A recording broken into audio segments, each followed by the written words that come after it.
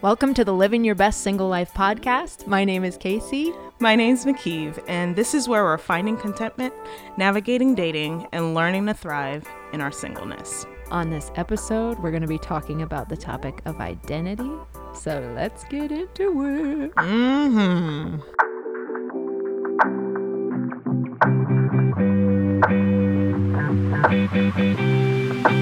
living my best life.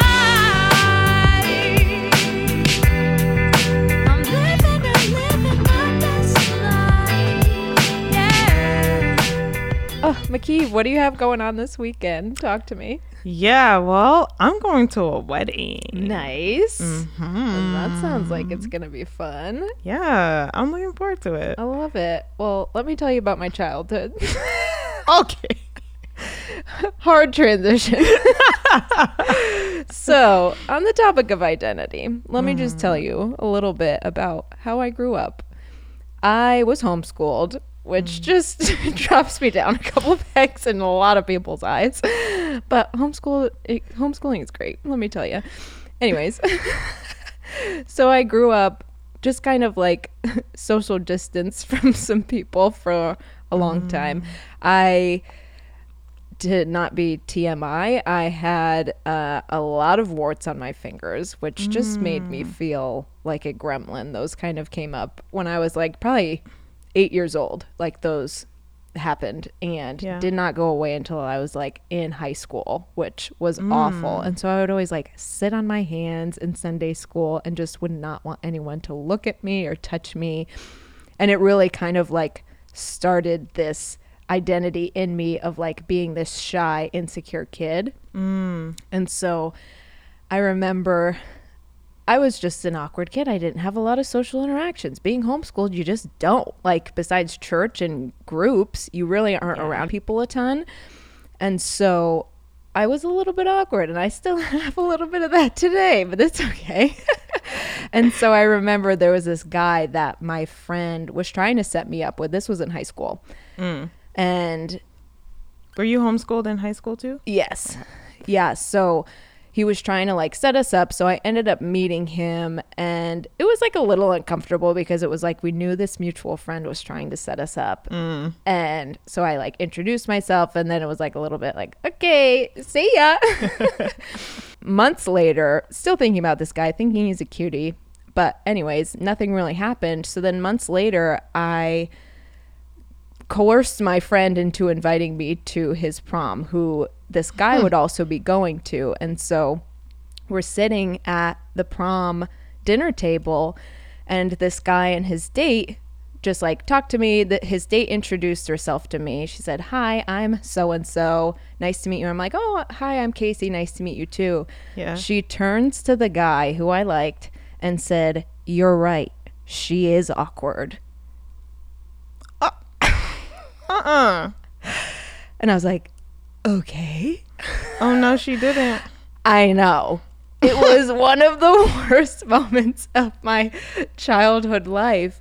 And I like took that with me for so long. Like, well, I'm awkward. Like, there's no doubt about it. This thing was spoken over me, and I'm just gonna like keep it with me for so long. It was awful. Girl, the hateration is real out there. Yeah. What? Yeah. So that's like what I grew up with my identity being. And so talk to me a little bit about your identity, what like you grew up in, and just elaborate a little bit. Yeah, a little similar to you. I was pretty shy and quiet. I would open up around like cousins and really close friends growing up, but I was fairly shy growing up. And I just remember instances in school where I got a big forehead, so it's okay though. It's okay. So she's got a beautiful head of hair. Well, thank you. But like seriously, I used to be called fruit face because I was, I was a little chubbier, a little thicker when I was a kid, and I had the cheeks, the forehead, whatever it may be. And I developed this sense of, okay, you are less attractive. And I can speak to this, like being within the Black community as a Black woman, and being darker skinned. That was also a thing of, no one told me, hey, you're bottom of the barrel, you're like the least attractive. But those were like the subliminal messagings that I received growing up. Because I felt like my older cousins and other friends who were probably lighter skinned got more attention from guys than I did.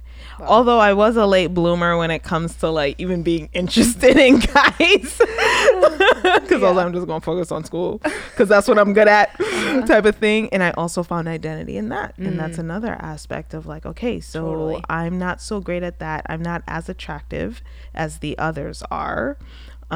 So I'm going to focus in on the thing that I know that I do well, which was school and getting good grades and things like that. So even as I got older, I didn't date.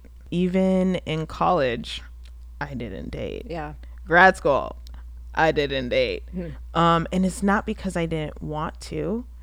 It was because I felt like growing up, I didn't learn and or put in practice how to open up my presence. You know, oftentimes like friends now would say, oh, this guy in college like thought you were cute or he was attracted to you. And I'm over here like, what? Why didn't he tell me? Yeah. Why didn't anybody say anything, type of thing? Yeah. Because in my mind, it was like, well, I guess this just isn't for you. Like those type of girls, they get the guys. You, not so much. Yeah. Type of thing. So as part of like building up my identity, those were the beliefs that I had growing up. Yeah.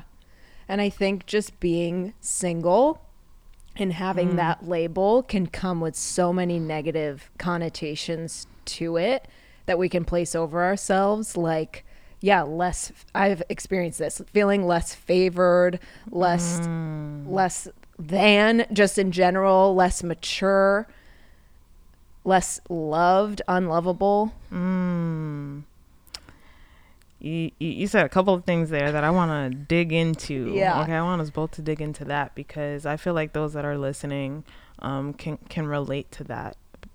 But when it comes to like maturity, tell us a little more about feeling less mature. Yeah, I don't think anyone told me I was less mature. I think it was just something that I put on myself of thinking I have to have these things fixed in order to enter into a relationship. I've always had the tendency to try and be perfect and look perfect from the outside. I don't know what that stems from. Who knows? But yeah, I never have liked showing people the vulnerable side of me, the parts that I'm ashamed of or the sins that I'm dealing with. Like, I want to look perfect. And so feeling like I'm not perfect yet, I feel like I can't enter into that relationship. Wow. That's really profound because as you're talking, I remember the last episode or one of the episodes that we've released on control. Like, this is a different aspect of control. It's like, for me personally, I want to present myself in a certain way. So because I feel like I'm not there yet, then I can't present myself, right? Totally. Like you talked about even feeling unlovable, and that's something that I can relate to because when you're met with this, oh, I'm trying to put myself out there, or I want to date, but you feel unseen, or no one's asking about you, or you've gone on dates and things just don't work out, like they don't move forward. It's like, am I lovable? Like, am I likable? Yeah. Even like, do you see me? Like, is this what is like, what's the issue here? And like, I found myself internalizing these thoughts about me in the sense of like, oh, you're not as outgoing as this person. Your personality is not as approachable as other personalities and whatnot. And I would ask myself these things of like, what's not so loving about you. Yeah. It's so easy to compare ourselves to others, and especially nowadays with like social media and being able to see what looks like perfect marriages and relationships, and like, oh my gosh, they have it all together. They look great. They look like they know what they're doing. How can I be more like that? How can I be more adventurous and be more appealing to another person? There's so many things that I know I did that, especially in college. I basically went on this entire semester long outdoor thing. It was basically like we hiked for 21 days in Colorado, which was beautiful and so fun, but I literally did it to meet an outdoor man. Like, no doubt about it, that was my whole reason why I did it. I did not.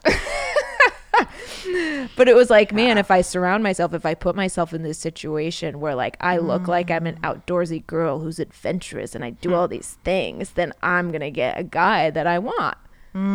Girl, yes. Comparison is such a joy killer. It really is. Such a joy killer. It's like trying to attain something that's just not within your path. Yeah. You know what I mean? Yeah, that's so interesting. And I'm thinking even of times where I felt like I was wounded or unhealthy in a certain aspect of life, and I was like, that definitely disqualifies me from finding someone. Like, I'm hearing these sermons, I'm hearing these things of like, seek God first and heal from this and do this and do that and do that, then the guy will come.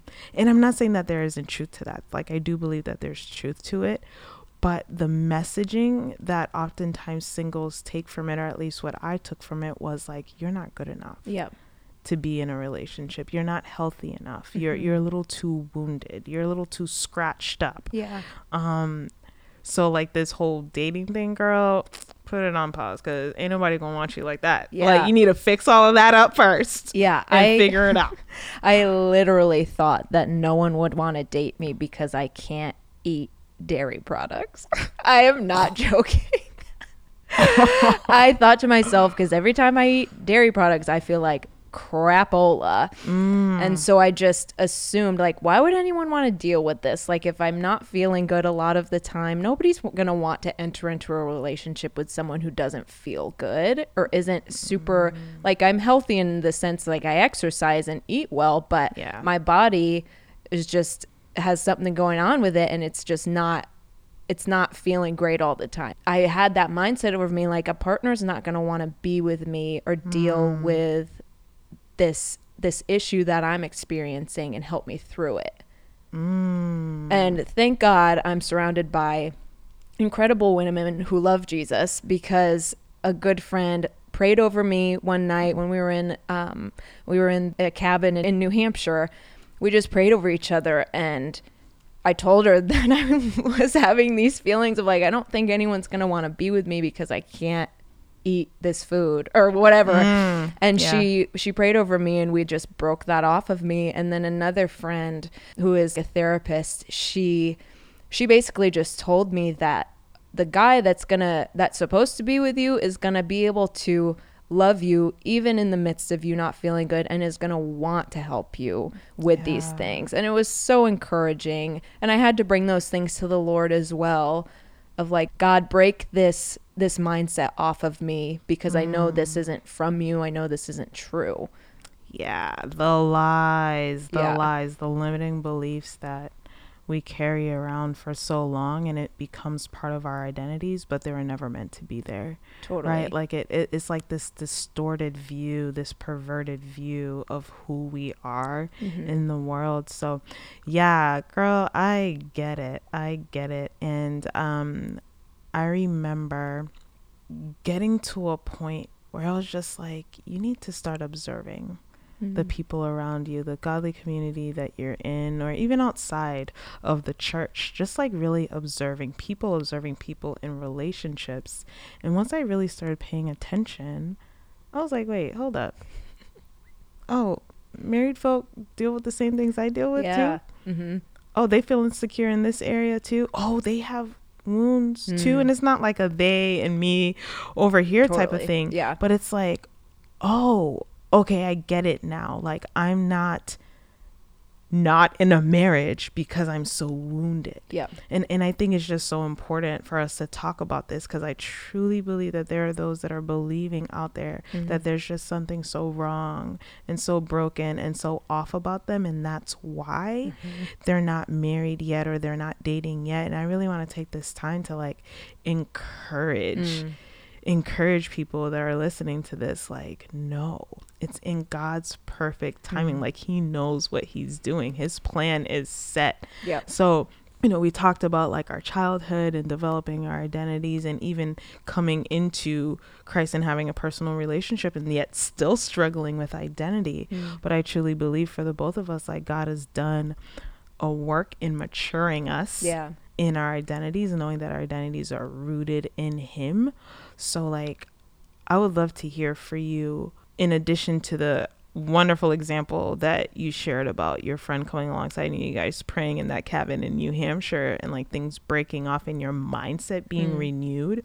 But what are things that you even put into practice today to help you renew your mind every day, so that you are in alignment with the truths that are over your life? Like, you are not awkward. Yeah. Girl, yeah. She is tall and gorgeous. Okay. Aww, so sweet. Yeah. A few things come to mind. So I think the obvious one is just reading scripture and seeing who the Lord says we are, and reaffirming our identity in that. Like, we are chosen, we are set apart, we are loved, we are favored, all of those things. But then I think I love to go a step further too, because that's what he says over all his children. And I am grateful for that. But I think I'm just so thankful that the Lord goes even further and knows me as an individual, knows me as Casey Tyler, the unique like nuances of me. He knows those little things. So I have to remind myself of that as well.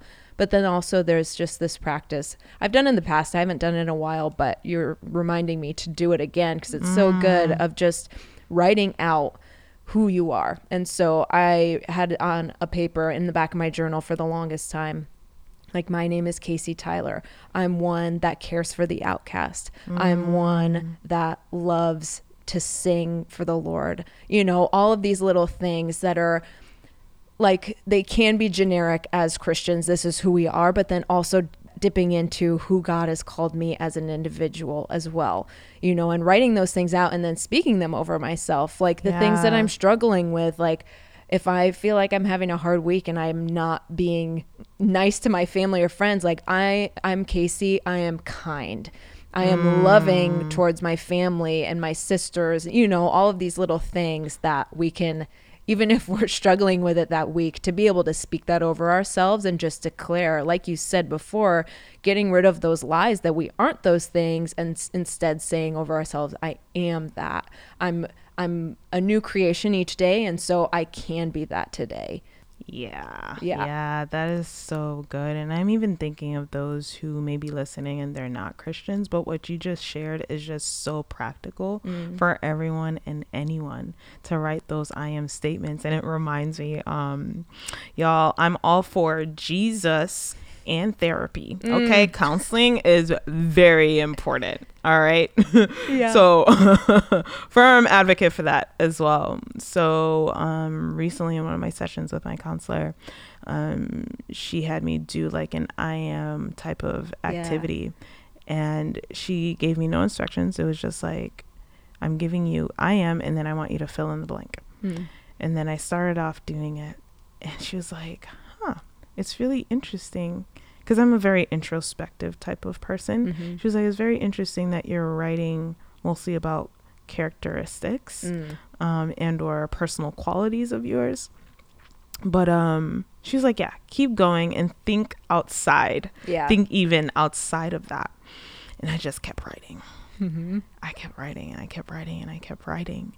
And it was just amazing to think of all the things that I am, all the roles that we play in life, and how we get to be and show up in the world. And it was very eye-opening for me. And something awesome that she said was like, throughout the week, continue writing, continue filling in, continue, like, it's going to continue to come. And what happens with that is you're reminded of who you are in this world. I feel for me, it's so easy for me to forget. Yeah. And for me, by default, the negative self-talk, girl, it's real. Totally.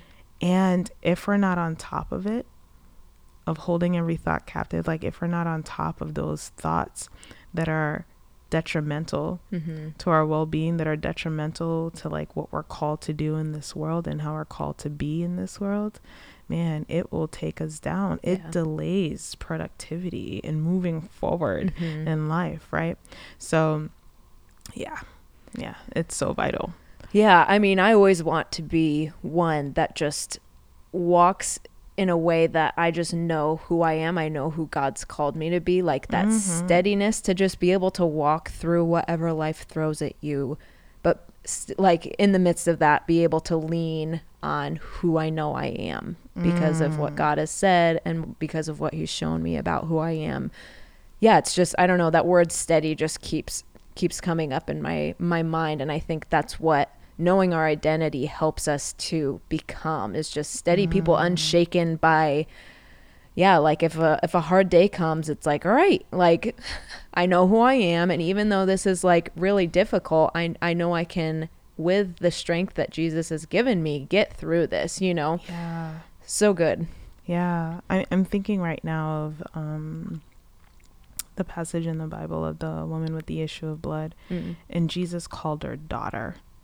Right? Like in that sense of knowing our identities first in Christ, right? And the word that came up for me was abide. It's like this abiding, this staying, this being with God. It's like if we know God, if we're taking time to know him, we will intrinsically know ourselves. Like he created us. He's the creator of the heavens and the earth, right? So he created us uniquely and wonderfully, right?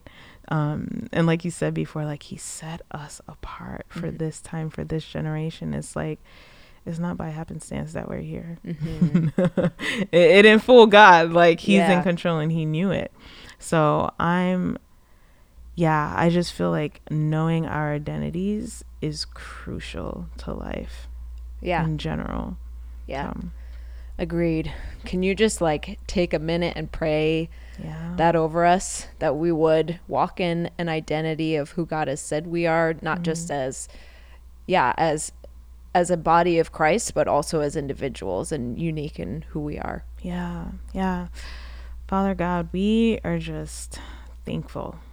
We're thankful and grateful that we have breath in our lungs, that we are alive in this time, in this generation, Lord God, that you created us to take up space. You created us in a unique and wonderful way. Your word says that you knitted us together in our mother's wombs. You knew us before we entered into this world.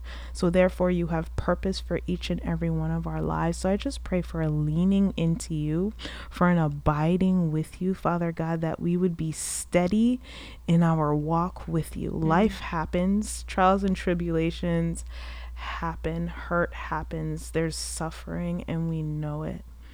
But I just pray that we would be steady, that we would be reminded that we are yours first, and that what you have spoken over our lives is the truth. We thank you for your unconditional love. We thank you that you are faithful and that you are with us, that you'll never leave us. In Jesus' name, amen.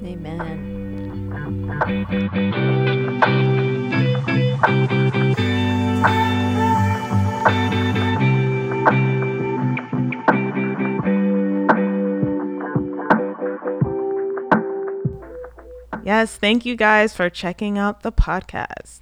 Make sure to follow us and leave us a review.